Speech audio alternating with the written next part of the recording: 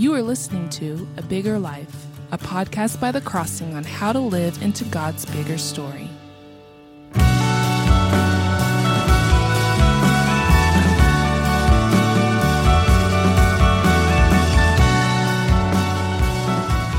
Hi, welcome to A Bigger Life. I am Dave Cover. We're going to look today at Psalm 20. Now, it's a quick little 9-verse actually, psalm, and it may be one of these psalms that doesn't get marked up much in your Bible.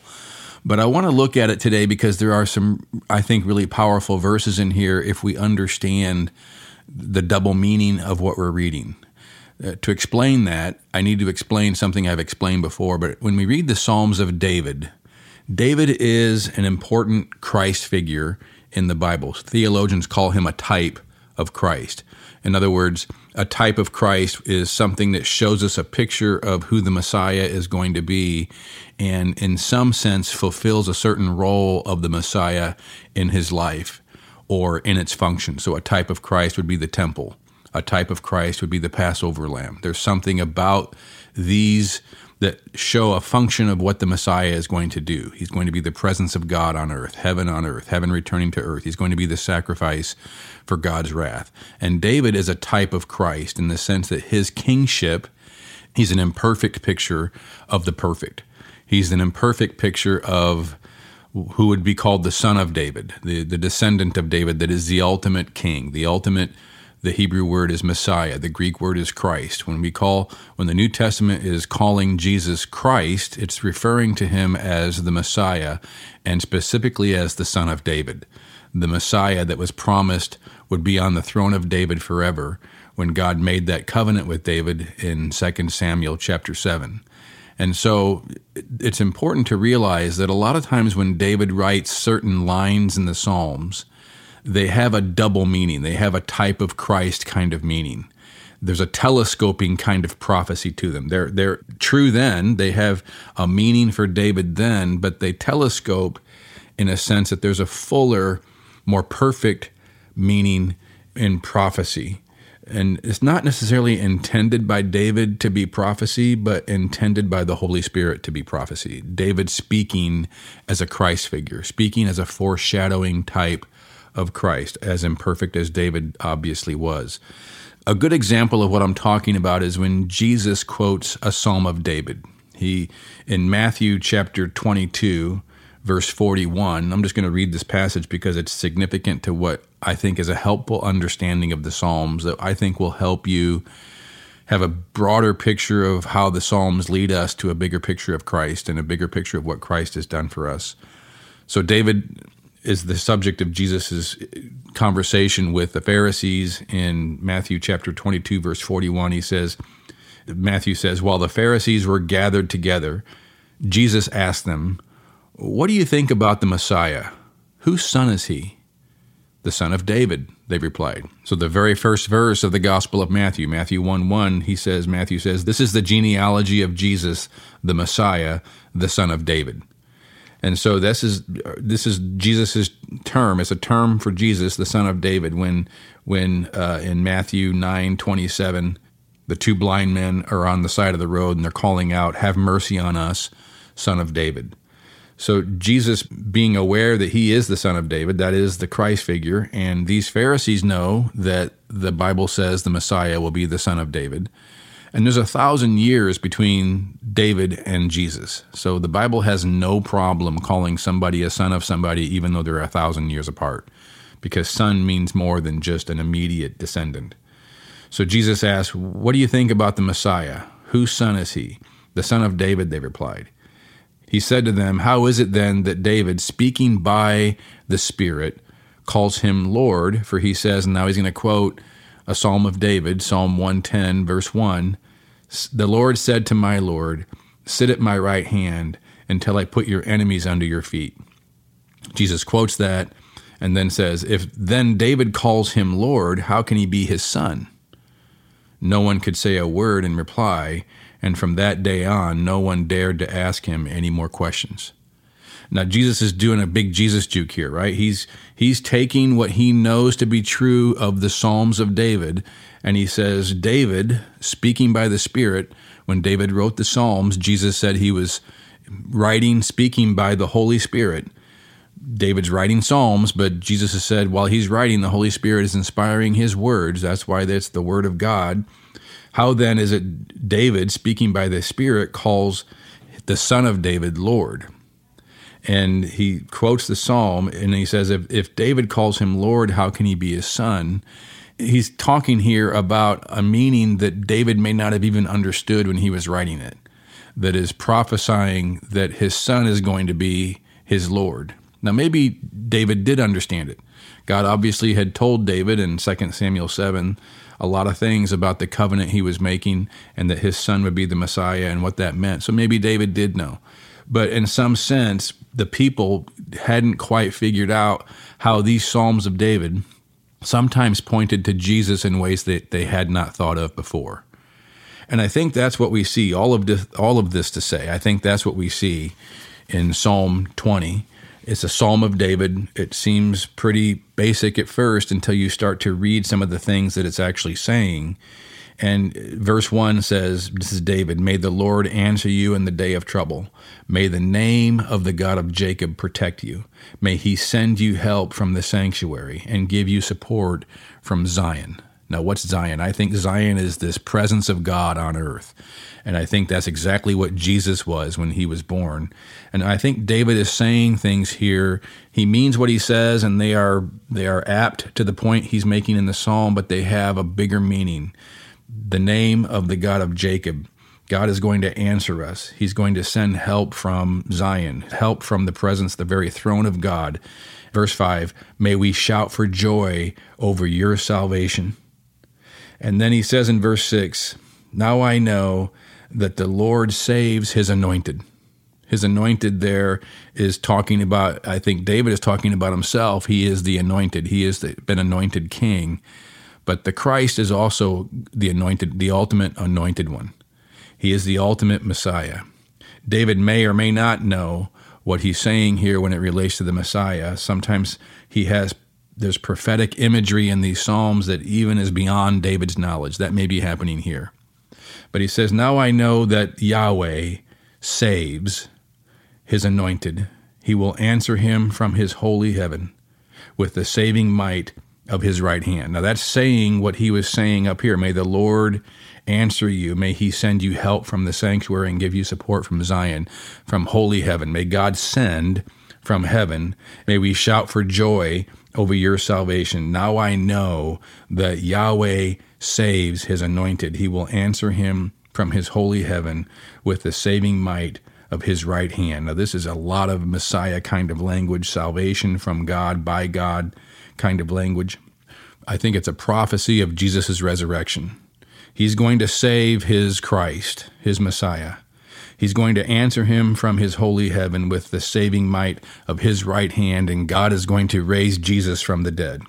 Verse 7, "Some trust in chariots and some in horses, but we trust in the name of the Lord, Yahweh, our God." I think this is, again, a prophecy of what ultimately is going to be God's salvation for us through himself, through David's son, the anointed, the true king, the true Messiah, being sent from Zion, sent from heaven to save, to bring salvation. And he himself is going to do that by being saved, raised from the dead by the right hand of God. So you can trust in your chariots, you can trust in horses, you can trust in all these things. These are good resources, but they're really bad gods. I'm going to trust in the name of Yahweh, our God, to save. I'm going to trust in Yahweh. Rely on Yahweh, not my resources, not the things that I do to save myself, not the things that I do to be solutions to my problems. Those are great resources. There's nothing wrong with chariots and horses. David utilized them many times. He's not denouncing resources. He's denouncing making resources our God, making resources what we trust in, making people who we trust in instead of Yahweh our God to save us through Christ. And here's where he says, verse 8, and again, I think this is a prophetic imagery even beyond David's knowledge. They collapse and fall, the horses and chariots. They collapse and fall, but we rise and stand upright. I think that kind of language rising and standing obviously meant something to David. And I don't know that he was prophesying here specifically of the Son of David rising from the dead, but often his words by the Holy Spirit, just like Jesus says in Psalm 110, verse 1, had meaning beyond perhaps what David knew. By the Holy Spirit, God is providing clues. God is providing foreshadowing images. And the reason why that's important to us now, we know the rest of the story. This is not like a prophecy for us as if we're going to learn something we didn't know. But what these verses do for me is that they show me the bigger story my life has always been in. God has always had this bigger story of salvation in mind, and I want to be in it. I don't want to trust in horses and chariots and all the horses and chariots of our day. I don't want to trust in any of the human solutions. Human solutions can be great resources. God gives us a brain to invent things that are huge help, but they are terrible messiahs. They are terrible salvations. Only Christ is the Messiah. And when I see this bigger story that is even prophesied 1,000 years before it happened in Jesus, it lets me know that this multi-thousand-year story that is unfolding in human history is the larger story of my life. The however many years, the however many decades of my life is inside this larger story. God is sending from Zion to save the name of God, and I shout for joy over God's salvation. And his salvation is found in the Son of David, his anointed, and he saves even his anointed after death. His anointed will break through the other side, and he will save with his mighty right hand, and God will bring salvation. And so I trust in the salvation of God. Every other will collapse and fall, but we rise and we stand upright because we are in the Messiah, his anointed, who has risen from the dead. And this is my story. This is my future. It is a psalm about David now in his life 3,000 years ago, and it's a psalm about my life now here in the year it is, but it's also a foreshadowing of the ultimate fulfillment of this psalm, and that is the resurrection that comes through Jesus, my resurrection that comes when God sends from Zion to save me, and when God is my salvation, and I shout for joy. So let's just take a moment right now and pray these verses. These are great verses just to meditate on and put our mind in, to give, to recalibrate, to reboot our perspective vertically, to see our horizontal lives in the vertical, bigger story that our life is in. Let me lead you in a time of prayer to do that right now. Oh, Yahweh, the I am. You are the He is. You are the I am. You are everything I need. You are the source of everything that gives life, that gives joy, that is love. You are my belonging. You are my security, because you have always intended to save me by your anointed, to save me by the ultimate Son of David, to save me by the Christ, the Messiah, the true King. I want Jesus to be my King. You save from heaven, you save from Zion, and I shout for joy over my salvation in the Messiah, in Christ. I shout for joy over your salvation for me in Christ. Because the Lord saves. He sends from heaven and he saves by his mighty right hand. You saved Jesus by your mighty right hand by raising him from the dead. And the moment you did that, my story changed forever. Suddenly my life took on eternal meaning. Suddenly your salvation had already begun for me. Suddenly, I can trust in you, and I don't have to trust in chariots and horses, because they're great resources, but they will always fall in the end and collapse. But I trust in the name of Yahweh, the I am. I trust in your name, Lord. I trust in you as my salvation, my restoration, my future, my righteousness.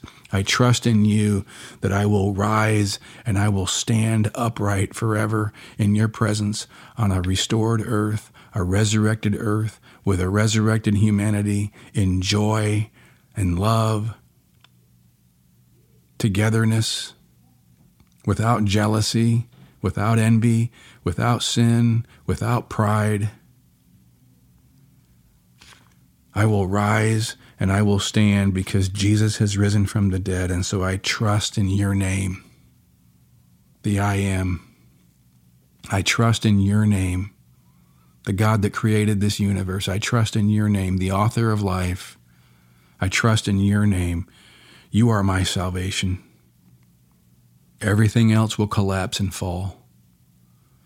But because of Jesus already rising from the dead, I too will rise and I will stand forever.